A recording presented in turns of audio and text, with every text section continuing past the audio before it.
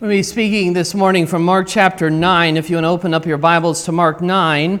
But also, if you want to put a thumb, we're going to look first, actually, at Exodus chapter 32. Jesus bears with us. Jesus bears with us. Jesus puts up with us. He does. We are a struggling people. We're a mess. We're often full of unbelief. And we need the Lord to carry us. We need Him to bear with us, to sympathize with us, to have compassion on us, because we are so desperately weak. Now, Jesus has been having this glorious encounter up on the mountaintop, Mount Hermon, at least a good possibility that is the case. There's a similarity in the Old Testament to the encounter that we have in Mark chapter 9. It's found in Exodus chapter 32. And it's the account of Moses being up on top of the mountain. And as God has been speaking to him, obviously he has been delaying. The people are getting impatient as they're waiting for Moses to come down off of Mount Sinai. And in verse 7 of Exodus chapter 32, and the Lord said to Moses, "Go down, for your people, whom you have brought up out of the land of Egypt, have corrupted themselves." How quickly they were to corrupt themselves. Oftentimes when we speak about Israel, we think about Israel being a bunch of believers. That the Jewish people, as they were wandering around in the wilderness, they were just rebellious Christians. The truth is that many of them, most of them, were not believers at all. In fact, the Bible says that they fell in the wilderness in unbelief. And they instantly exposed their heart. You say, how could the people of God, when Moses goes to the top of this mountain, how could they so quickly, being Christians? Now, we understand Christ had not come yet, but looking forward to the coming Messiah, those who were genuinely saved. How could people who are Christians so easily turn away and so quickly build a golden calf and worship a foreign god? How could they so quickly get involved in illicit relationships, sexual sin? They rose up, the scripture says, to play, and they weren't playing bingo. How is that possible, that you have this nation of believers that, well, maybe they were just carnal Christians. Just carnal. No. The reason they were able to so quickly turn away from God is because their hearts were not regenerated. Their hearts were not changed. They really weren't saved. How is it possible that someone can so easily come to church and then walk out the doors and live a lifestyle completely against God after hearing the message of God, singing it, praying it, having it preached, talking about it, so quickly move out and go into the world and live exactly like the world? Well, it's not because the church is full of carnal Christians. This whole teaching that says, well, you make Jesus Christ Savior, that's your ticket away from hell, and later on you can make Him Lord. There's no such thing in the Scriptures. This doesn't mean that we live a sinless life by any stretch of the imagination. But listen, there are many people who sit in church who aren't saved. It's not a matter of, well, this is just a person just kind of struggling in their faith. Yes, there are people who struggle in their faith. Yes, there are people who go through great times of rebellion. Yes, Christians sin on a daily basis and sometimes sin in great ways. But a lifestyle that just so easily is unconvicted by the things of God. In fact, those who are unsaved, when they hear the word of God and they're religious, they actually take great offense at it. How dare that be said? Why? Why is the person offended? How could these people in Exodus chapter 32, how could they abandon God so quickly? Oh God, if we only saw you part the Red Sea, surely we would be Christians. Oh God, if you only did some kind of wonderful sign in my life, if you came down and did something spectacular. I was talking to a lady about this exact thing after last Sunday about people having spiritual experiences or even seeing God move in a mighty way that are not necessarily Christians. Were there believers in Israel? Yes. But it was because they had the faith of Abraham. It's because they had changed hearts. And what we need today is we need some people within the church to get saved. There are people who think that they're saved and they're not saved. I mean, you think about the testimony someone in Israel could give. I went through the Red Sea. I've seen God feed us with manna. Boy, I must be really in with God because I see all these wonderful things taking place. I see the miracles of God all around me. I see what he did. I see Moses go up the mountain and talk with God. And all of a sudden, there's a transformation that takes place of people that look like they're worshiping God. All of a sudden, they are worshiping a golden calf. How does that happen? Well, it happens because there's never really been any true transformation of the heart. Moses is having this wonderful encounter with God. God is speaking to him. God is ministering to him. He's up on the mountain hearing from God very, very clearly. And down below, you have the glory of God on the mountain, and down below you have rank unbelief. Rank unbelief. There might be one here today. You've come to church over and over again. You've heard the gospel.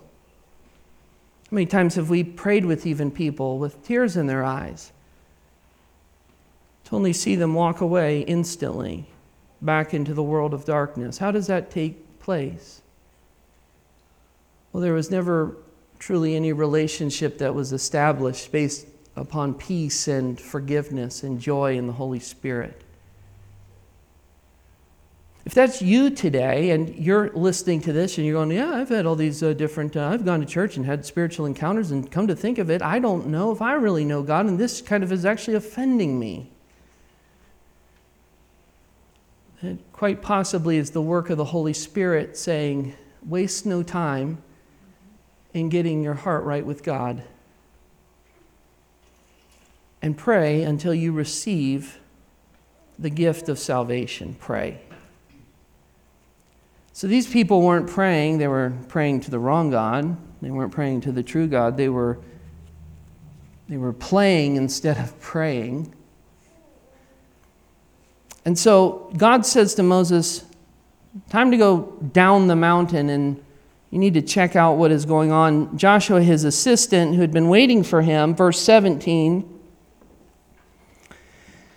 of chapter 32, when Joshua heard the noise of the people as they shouted, they're coming down the mountain, they hear the shouts.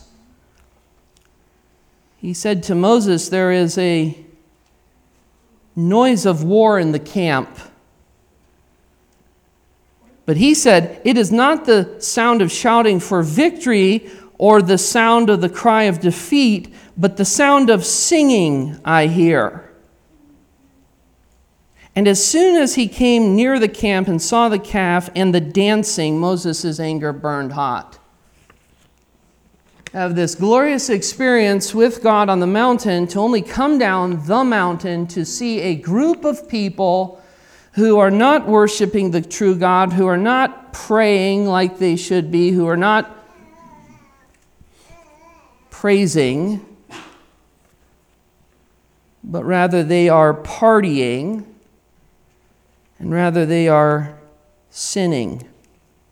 Now, the reason this text is pointed out is because if you turn back to Mark chapter 9, where we're at in our text, Mark the 9th chapter, Jesus has just been on top of a mountain. Jesus has just been on top of a mountain where he has been transformed, he has been transfigured. Peter, James, and John are with him. They have this glorious experience.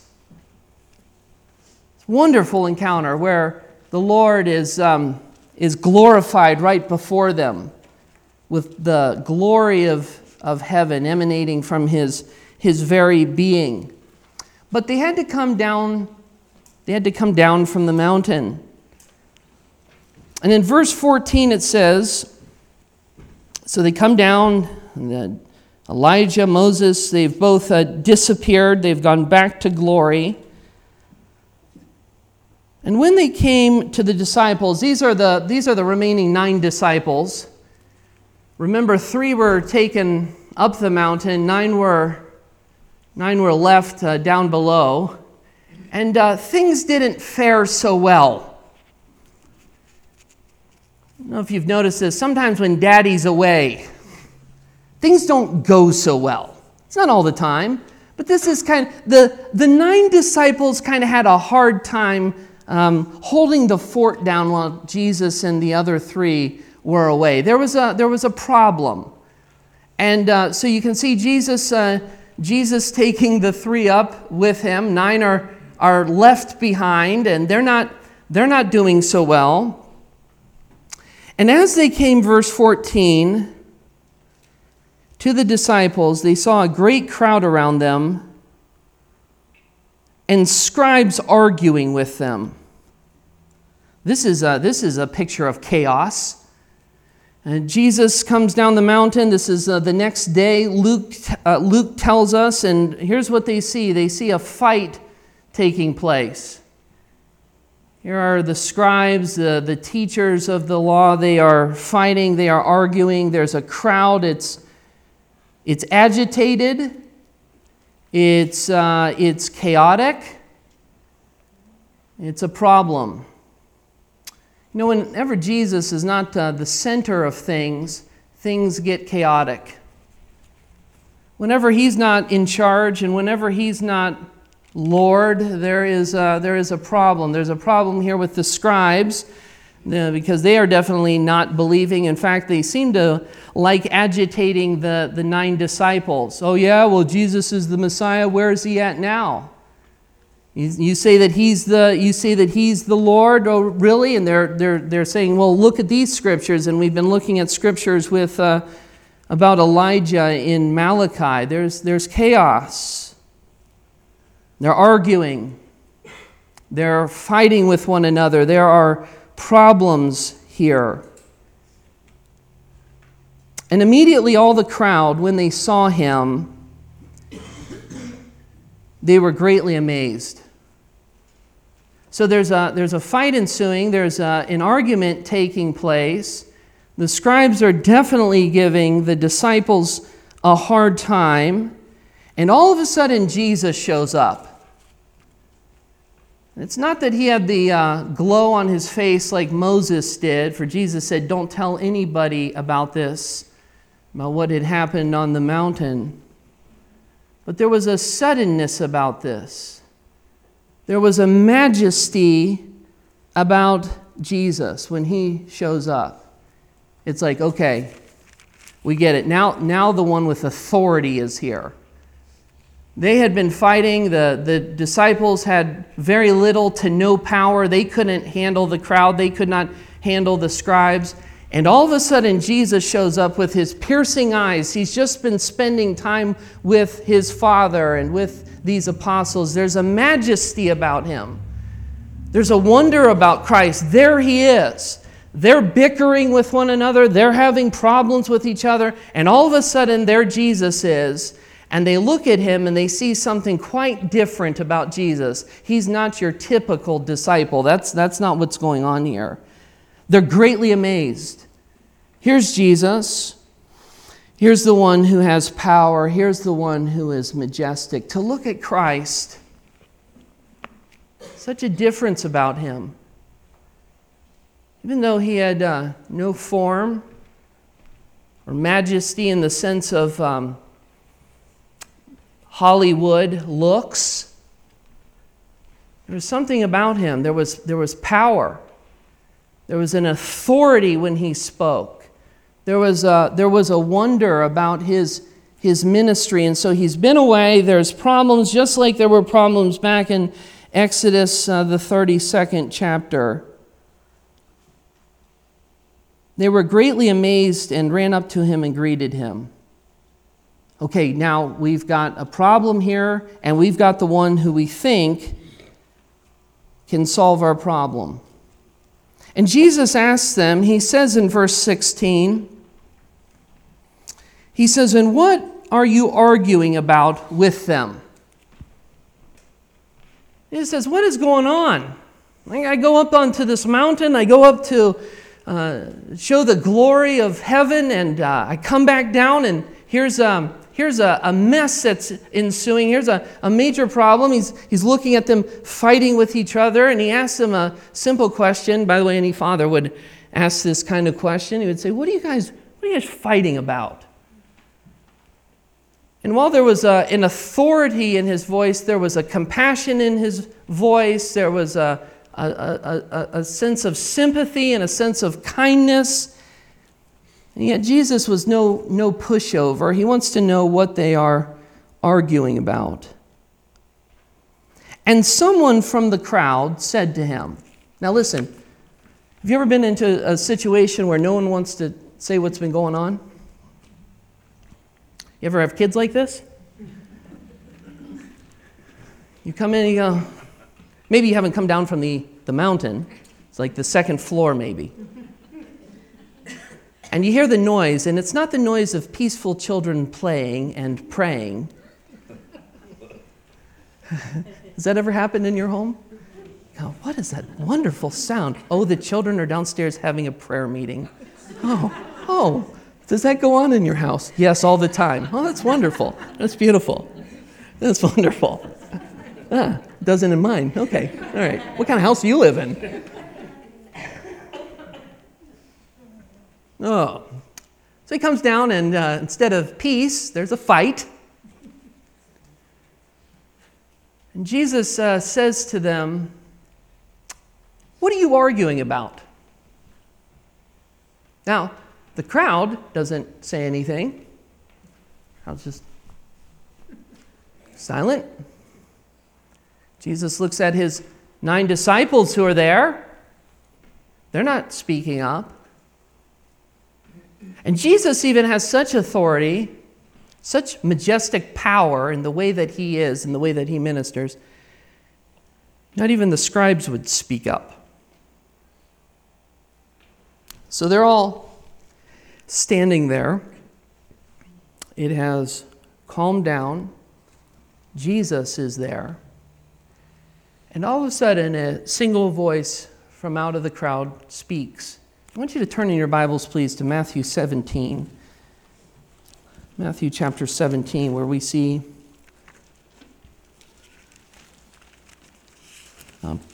parallel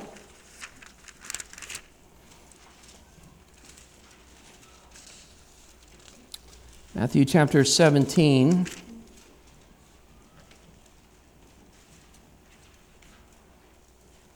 Verse 14. This is the voice that comes out of the crowd in our text in Mark chapter 9. And when they came to the crowd, a man came up to him and kneeling before him. So there's silence, except for a man who comes forward. He's a father. And he goes on, if you flip back to Mark chapter 9, Jesus has been asking, what is going on? And he says in verse 17, so he kneels before the Lord. This is the right posture of a father before Jesus. He kneels before Jesus. And someone, that's the someone, verse 17, that's the father. Someone from the crowd answered him, "Teacher, I brought my son to you, for he has a spirit," that's a demonic spirit, "that makes him mute." It's interesting. Oftentimes, demonic spirits, even some missionaries will talk about this. When a person has a demonic spirit, sometimes they can't speak. And we have seen this. We've talked about this before. But this man is troubled because he has a son. Listen to this. A son. A child. You think children can be harassed by the enemy? Oh, I tell you they can. Oh, I thought demons just harass adults. Not at all. In fact, in this day and age, this is before the resurrection, and this is before the spread of the gospel, there was definitely more demonic activity. This is why when you go into dark places today where the gospel has not been preached, you see demonic activity like this. By the way, we're going to see more and more of that in our own nation, and we are seeing more and more of that in our nation as it turns from God and as it's been turning from God. And so this isn't just something, this is why we're not just this sophisticated church that says, well, we really don't believe in the demonic activity. We don't want to get into all of that. Listen, I tell you, based upon the Word of God, that Satan is real, demons are real, that his activity is real. And yes, a believer, listen, a true believer can never be possessed of a devil. That is true. But listen, even in a Christian's home, you can be harassed and oppressed by the enemy. And this has happened in my own home. And I've seen it. I've seen the enemy at work even over my own children. You say, well, that's, you're talking about in a Christian home? Absolutely. Now listen, it's even more so in a non-Christian home. You think about the way that the devil harasses believers, but you think about the way that Satan has in his grip unbelievers. You think about the things that people are watching on TV. The demonic shows. Have you noticed on TV that more and more shows are coming out about sin and the spiritual and the demonic and the dark and horror movies and all this kind of stuff? Listen, this is not stuff to be played around with. Well, I just enjoy a good horror movie. Really? Really? That's darkness. I just enjoy, just seeing dark things. It just kind of gives me a thrill. And by the way, we couldn't be talking about this at any better time than this month. You say, well, what's wrong with going around getting candy? Nothing. It's not the getting of candy that's the problem. It's the darkness we see all around us. The oppressive spirits that we see even in this region. Jesus is not afraid. And this man comes, he's a father. He's a father. Now, it doesn't talk about mom, and there's nothing wrong with that. We could talk about mom at some point.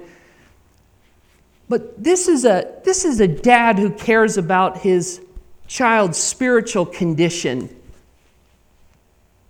Do you know the number one thing fathers should be concerned about with their children is not the money that they're going to make someday, or the job that they're going to have, or the affluence in society that they're going to have.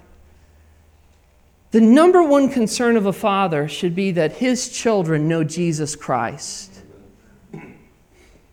It doesn't matter, listen, it doesn't matter if they flip burgers for the rest of their life if they know Jesus, if they're pursuing him with all of their heart. But listen, there are fathers who are not concerned about the spiritual welfare of their children. Listen, because they're not Christians. And you can't be concerned about the spiritual welfare of your child if you yourself are not a Christian. And so this father comes up to Jesus. And according to Matthew, he drops to his knees in the right position. And by the way, fathers, there is nothing more humbling and there's nothing more beautiful than a father getting on his knees for his children. And fathers need to be invested in spiritual warfare. You need to be sensing when the enemy is attacking your home. You need to be aware of that. You need to be aware of when you see the enemy starting to harass your children. You need to be aware of that. You need to be able to go, wait a second, this isn't just flesh and blood we're having a problem with. This is a spiritual war. And Dad, the answer to that is to get alone in your closet and to turn to Jesus, because there's nothing that we can do better or greater than when a father drops to his knees and just says, Jesus, I need you in my home. I need you over me. I need you over my wife. I need you over my children. Lord, you take control. There's authority in that. When a father gets down on his knees and he begins to cry out to Jesus. And listen, sometimes it's not instantaneous. There are godly fathers that have been praying for children for decades.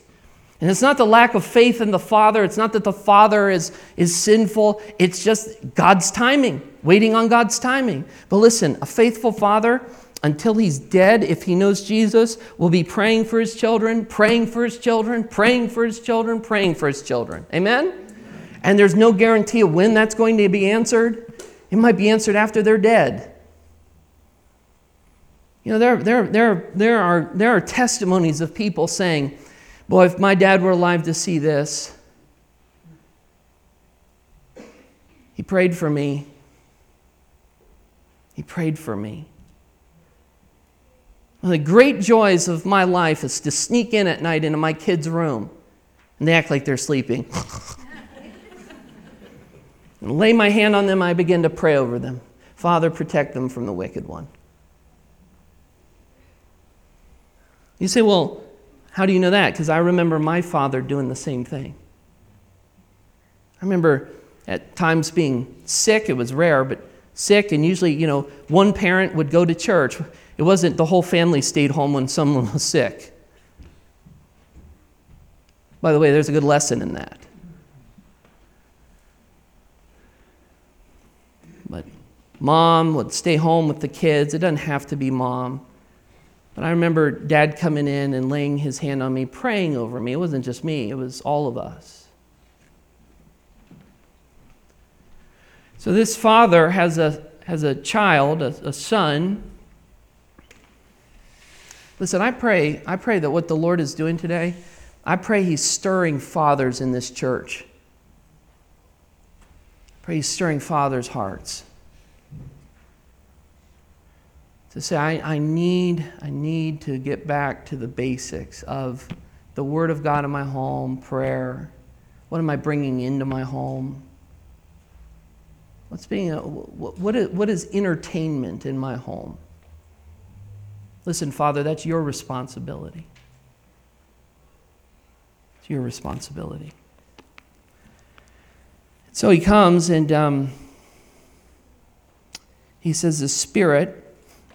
By the way, this wasn't superstition. Oh, that was 2,000 years ago. They weren't medically advanced. They didn't know what a sickness versus a demon was. No, this was a demonic spirit. Verse 18, and whenever it seizes him, It throws him down, and he foams and grinds his teeth and becomes rigid.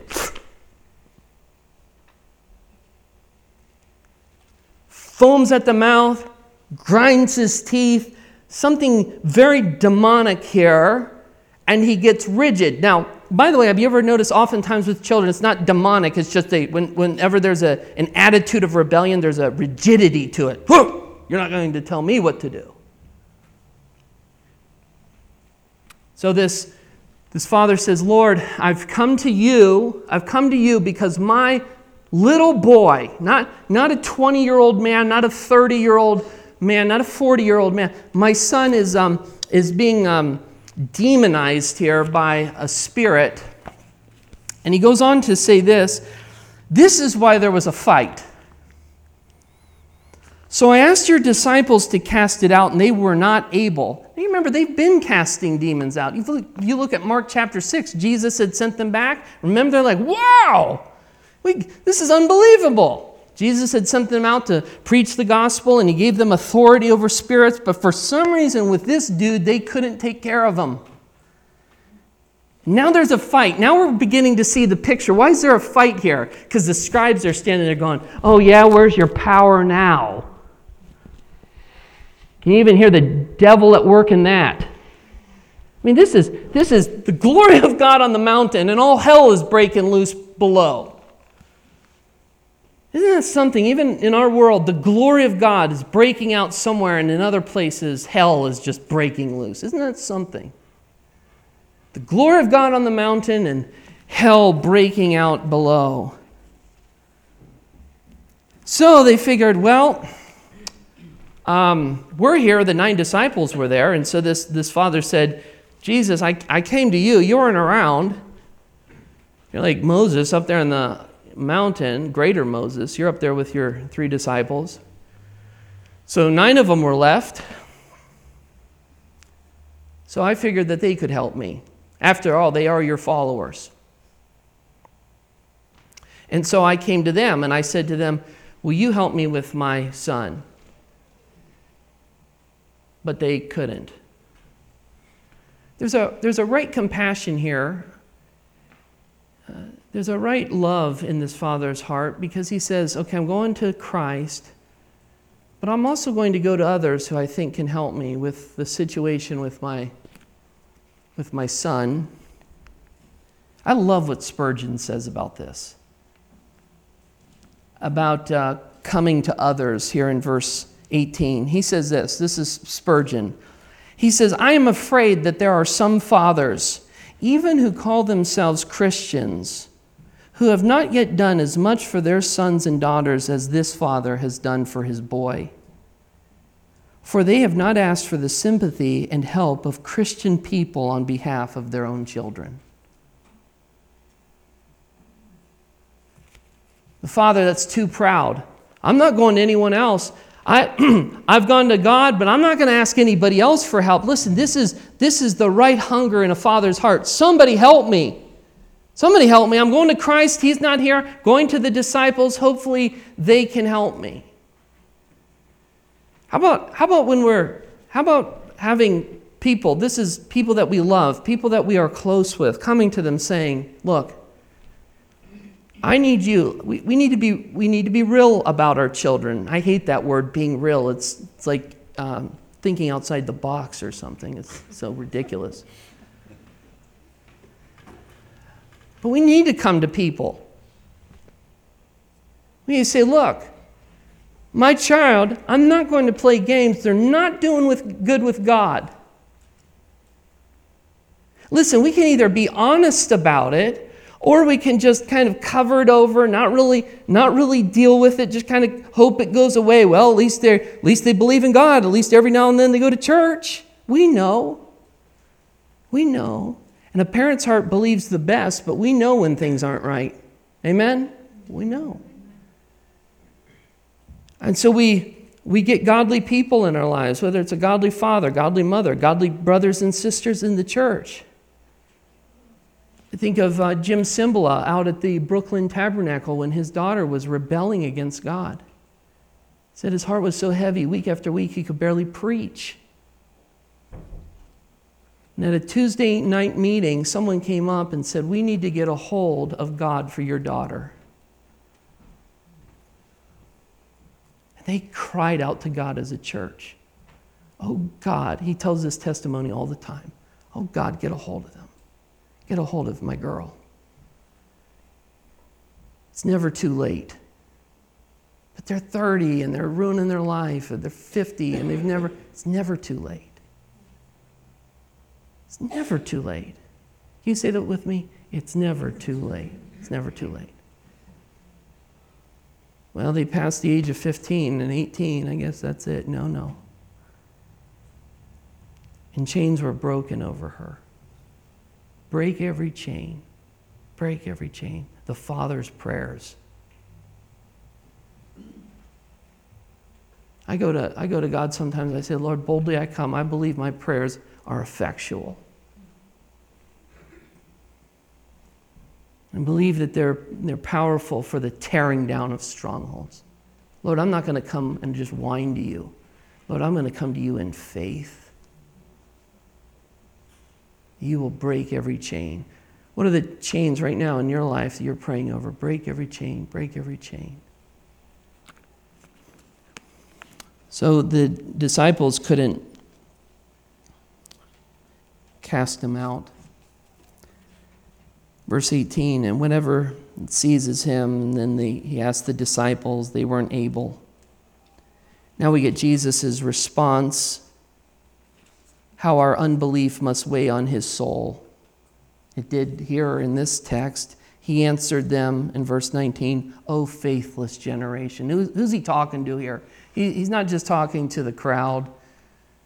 He's talking to the scribes, but he's also talking to his disciples. He's talking to everybody standing there. Oh, faithless generation, generation that will not believe. He says this, how long am I to be with you? How long am I to bear with you? The lack of faith, the lack of belief weighed upon our Savior's soul. Someone said that he could deal with all the physical suffering, but it was the sin, it was our rank unbelief that continually weighed upon him. The weight of somebody who doesn't believe. Imagine carrying the weight of the world on your shoulders. This is what Jesus is doing.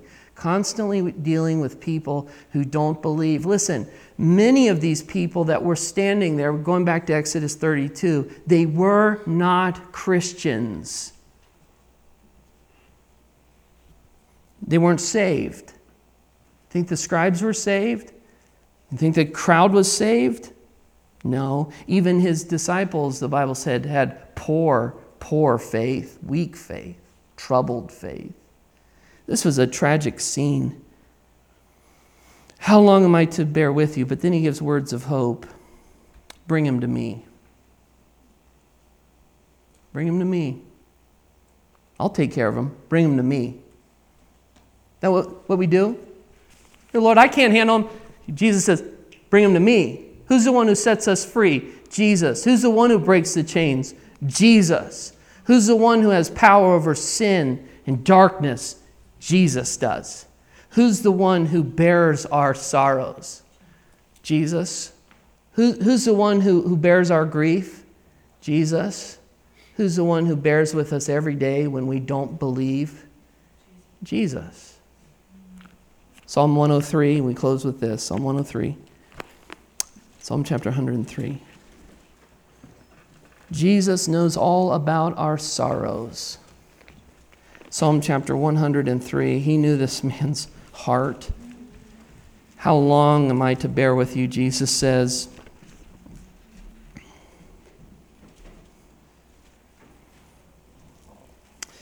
Psalm chapter 103, verse 8. Jesus knows all about our sorrows. Psalm 103, verse 8. The Lord is merciful and gracious, slow to anger and abounding in steadfast love. He will not always chide, nor will he keep his anger forever. He does not deal with us according to our sins. Can you say amen? He doesn't deal with us according to our sins. He could, he doesn't. Nor does he repay us according to our iniquities. That's another word for sin. For as high as the heavens are above the earth,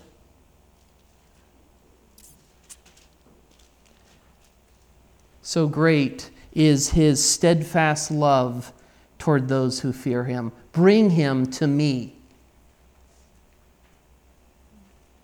Bring him to me. Isn't that what we long for Jesus to say when we go to him? Bring him to me. For as high as the heavens are above the earth, so great is his steadfast love toward those who fear him. As far as the east is from the west, so far does he, bring him to me. So far does he remove our transgressions from us. As a father shows compassion on his children, so the Lord shows compassion on those who fear him, for he knows our frame and he remembers that we are dust. Do you know the song, The Steadfast Love of the Lord? Let's sing that together. Let's just close with that. Would you stand with me? The steadfast love of the Lord never ceases. Mercies never come to an end. They are new. They are new every morning. New every morning.